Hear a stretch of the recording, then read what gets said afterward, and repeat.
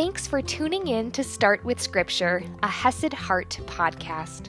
I'm your host, Audrey Grove, here to bring you scripture reading and application that can fit into your morning routine and your busy schedule. Learn more at HesedHeart.com.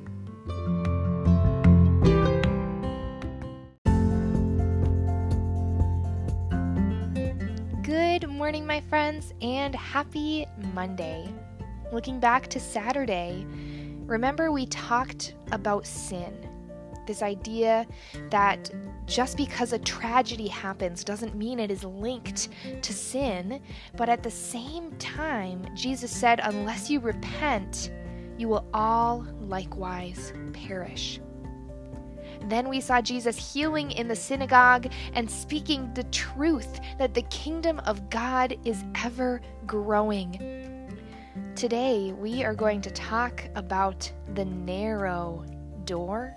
So let's dive right in today. We are wrapping up Luke 13 in verse 22, and I am reading from the ESV. He went on his way through towns and villages, teaching and journeying toward Jerusalem. We see that he is on a mission. We know that Jesus' purpose here on earth was to go to the cross in Jerusalem. And Luke, the author, makes it very clear that he was moving toward that goal, moving with a purpose. He went on his way through towns and villages, teaching and journeying toward Jerusalem. And someone said to him, "Lord, will those who are saved be few?" And he said to them, "Strive to enter through the narrow door. For many, I tell you, will seek to enter and will not be able. When once the master of the house has risen and shut the door, and you begin to stand outside and to knock at the door, saying, 'Lord, open to us,' then he will answer you, 'I do not know where you come from.' Then they will begin to say, 'We ate and drank in your presence, and you taught in our streets.' But he will say, 'I tell you, I do not know where you come from. Depart from me, all you workers of evil.' In that place there will be weeping and gnashing of teeth when you see Abraham and Isaac and Jacob and all the prophets in the kingdom of God, but you yourselves cast out. And people will come from east and west and from north and south and recline at table in the kingdom of God. And behold, some are last who will be first, and some are first who will be last." So this is a big statement. Lord, will those who are saved be few? That is the question that started it all, and Jesus' answer is very clear. The way to salvation is very narrow, very specific. But of course we know the way to salvation is faith in Christ, which in and of itself, the Holy Spirit works in our hearts, and for us, although it may be costly, it isn't difficult for us because it's nothing we have to do, although it is narrow and specific.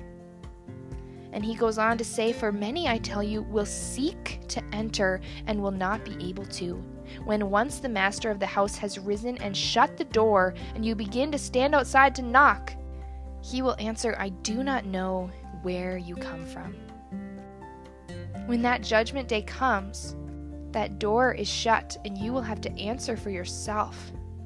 And the master will say, "I do not know where you come from. I don't know you." And then you'll begin to say, "We ate and drank in your presence, and you taught in our streets." You'll say, "We know you. You were present all around us. We went to church. We know you." But he'll say, "I tell you, I do not know where you come from. Depart from me, all you workers of evil." In that place there will be weeping and gnashing of teeth when you see Abraham and Isaac and Jacob and all the prophets, all these wonderful men of God who upheld his word, had faith in the Messiah. But you yourselves cast out. And people will come from east and west, from north and south, and recline at table in the kingdom of God. People will come from all over and enter through that narrow door. Even when the people who heard the message, in this instance the Jews, who grew up with the word of God but rejected the Messiah, when they do not enter through the door, but people from all over, north, south, east, west, Gentiles, they will enter and recline at table in the kingdom of God. Your lineage is not what determines whether you make it through the narrow door. Your upbringing does not determine if you make it through that narrow door. If you don't have a relationship with God, if you do not have a heart full of faith in Him, a heart of repentance, knowing that you're a sinner in need of a Savior, then God's going to say, I do not know where you come from. The faith, the heart, the repentance, that is what matters when it comes to God, not your upbringing, not your lineage, not your actions. And if that worries you at all, I'd invite you to pray about it. Ask the Holy Spirit to work faith in your heart. Repent of sins and trust God to do the rest. And if you ever have any questions, any doubts, or any fears, please reach out to me and let's have a discussion. Continuing on, at that very hour, some Pharisees came and said to him, "Get away from here, for Herod wants to kill you." And he said to them, "Go and tell that fox, behold, I cast out demons and perform cures today and tomorrow, and the third day I finish my course. Nevertheless, I must go on my way today and tomorrow and the day following, for it cannot be that a prophet should perish away from Jerusalem. O Jerusalem, Jerusalem, the city that kills the prophets and stones those who are sent to it. How often would I have gathered your children together, as a hen gathers her brood under her wings, and you were not willing. Behold, your house is forsaken, and I tell you, you will not see me until you say, Blessed is he who comes in the name of the Lord."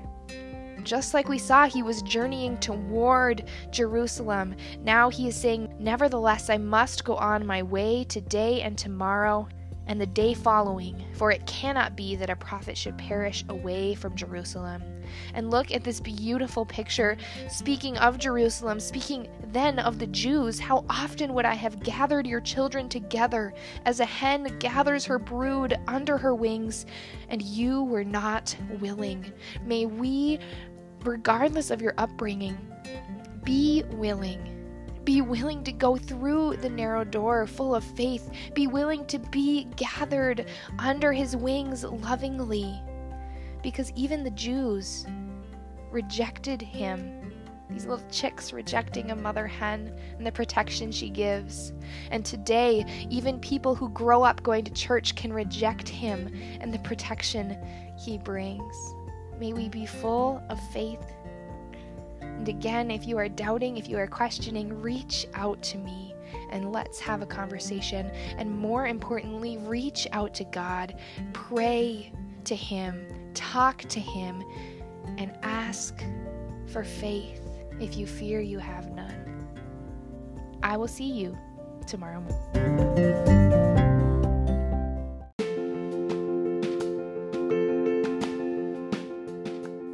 Since it's Mindful Monday, I would like to invite you to write and journal about your salvation. Write down your story, write down your struggles, write down your favorite analogy or picture of salvation. For example, one of the analogies I love is God coming to you and laying a blanket for warmth and protection around your shoulders. And then we have the choice to push that away, to reject the blanket. Once the blanket's gone, we do not have the power, the ability, the choice to pick it back up again until God lays it around our shoulders. And in the same way, the Holy Spirit is the one. God's Word is what He uses to work salvation, to work faith in our hearts. Not something we ourselves do, but something we accept and receive as we believe. So please journal about salvation. And if you'd like to share, please go ahead and email it to me, support@HesedHeart.com. I would love to hear from you.